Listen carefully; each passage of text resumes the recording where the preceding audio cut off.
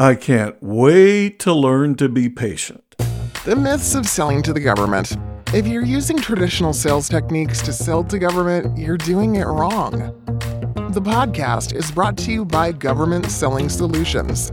Government Selling Solutions, selling and marketing to the government for years. Quite successfully, thank you.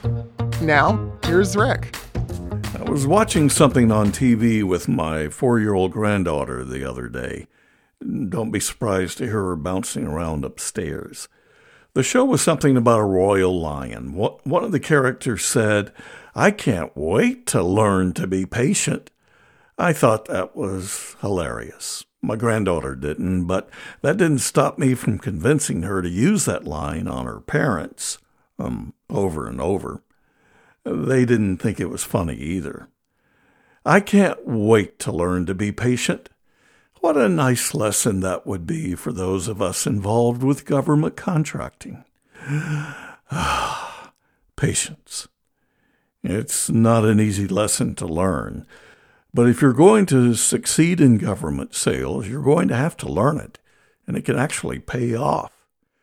You see, this stuff takes a long time, and dang, it's hard to predict just how long it's going to take. Government sales cycles are long. Real long. Pretty much everyone knows that. But often people are lulled into thinking they're going to get lucky and huge government orders are going to fall from the sky. They say they know better, but when a year passes and government sales haven't closed, they start looking toward the blue sky and see nothing but a blinding light. Yep, it's frustrating, but there are reasons behind this. First, of course, it's the government, and government moves at a snail's pace, if that. There are so many people involved in a decision that it's often hard to figure out who's really making the decision. And chances are, well, strike the chances are part, it's definite. There's not one person making the decision. It's a group, or probably more accurately, groups of groups. And they each have their own interest and their own jobs to do. One is going to be actually using the product or service. Seems like they would have the ultimate say, right? Well, what about the group that has to write the check? What about the one that has to make sure all of the rules are followed? The fairness rules, the safety rules, the employee relations rules, the purchasing rules, the social cause rules, the political rules, the rules.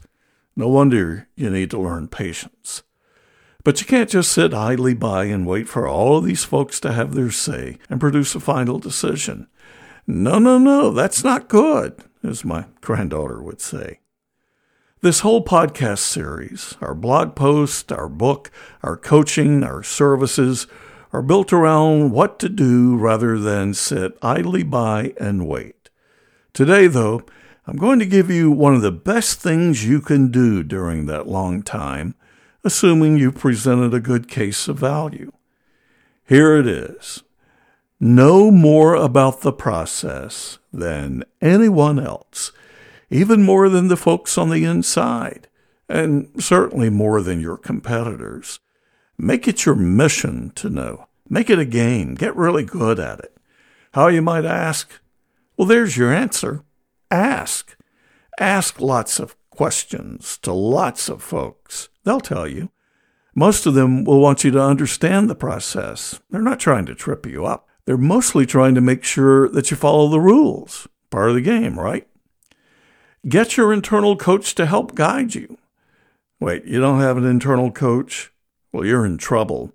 Get one and ask lots of questions. Some of them, by the way, your coach won't be able to answer. They may not know the real process anyway. Your coach is probably someone who specializes in using the product or service you're trying to sell, not someone who specializes in buying the product or service you're trying to sell.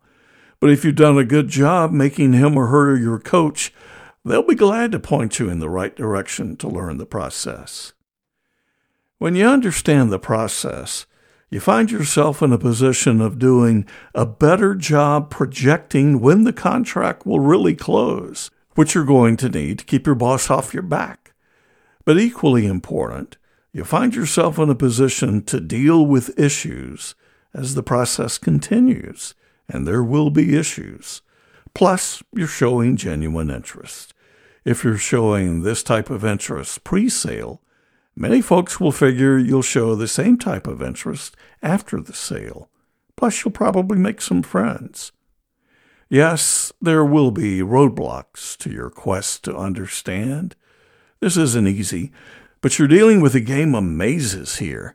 Mazes aren't easy, but they sure can be fun. So after working in government sales and contracting for a couple of decades, we started seeing common characteristics of top-performing sales folks in the government space. Not sure we were seeing them correctly, we conducted a survey of people known to be successful in government business development, local, state, and federal levels. We then applied some heavy-duty analysis and came up with common traits. We found 7 common indicators of top performance in government sales.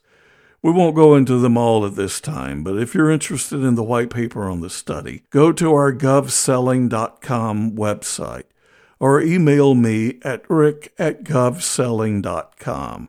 In the 7 common indicators of top performance, we found several traits that tie into the need to learn to be patient. Listening and asking the right questions are among them, and an enjoyment of playing the game is another. You see, top performers like digging into the process and following the maze. When they look back on a day, I suspect they think about those fact-finding accomplishments as victories. And if you're considering these things as victories, you're going to find yourself being more patient. I know I did.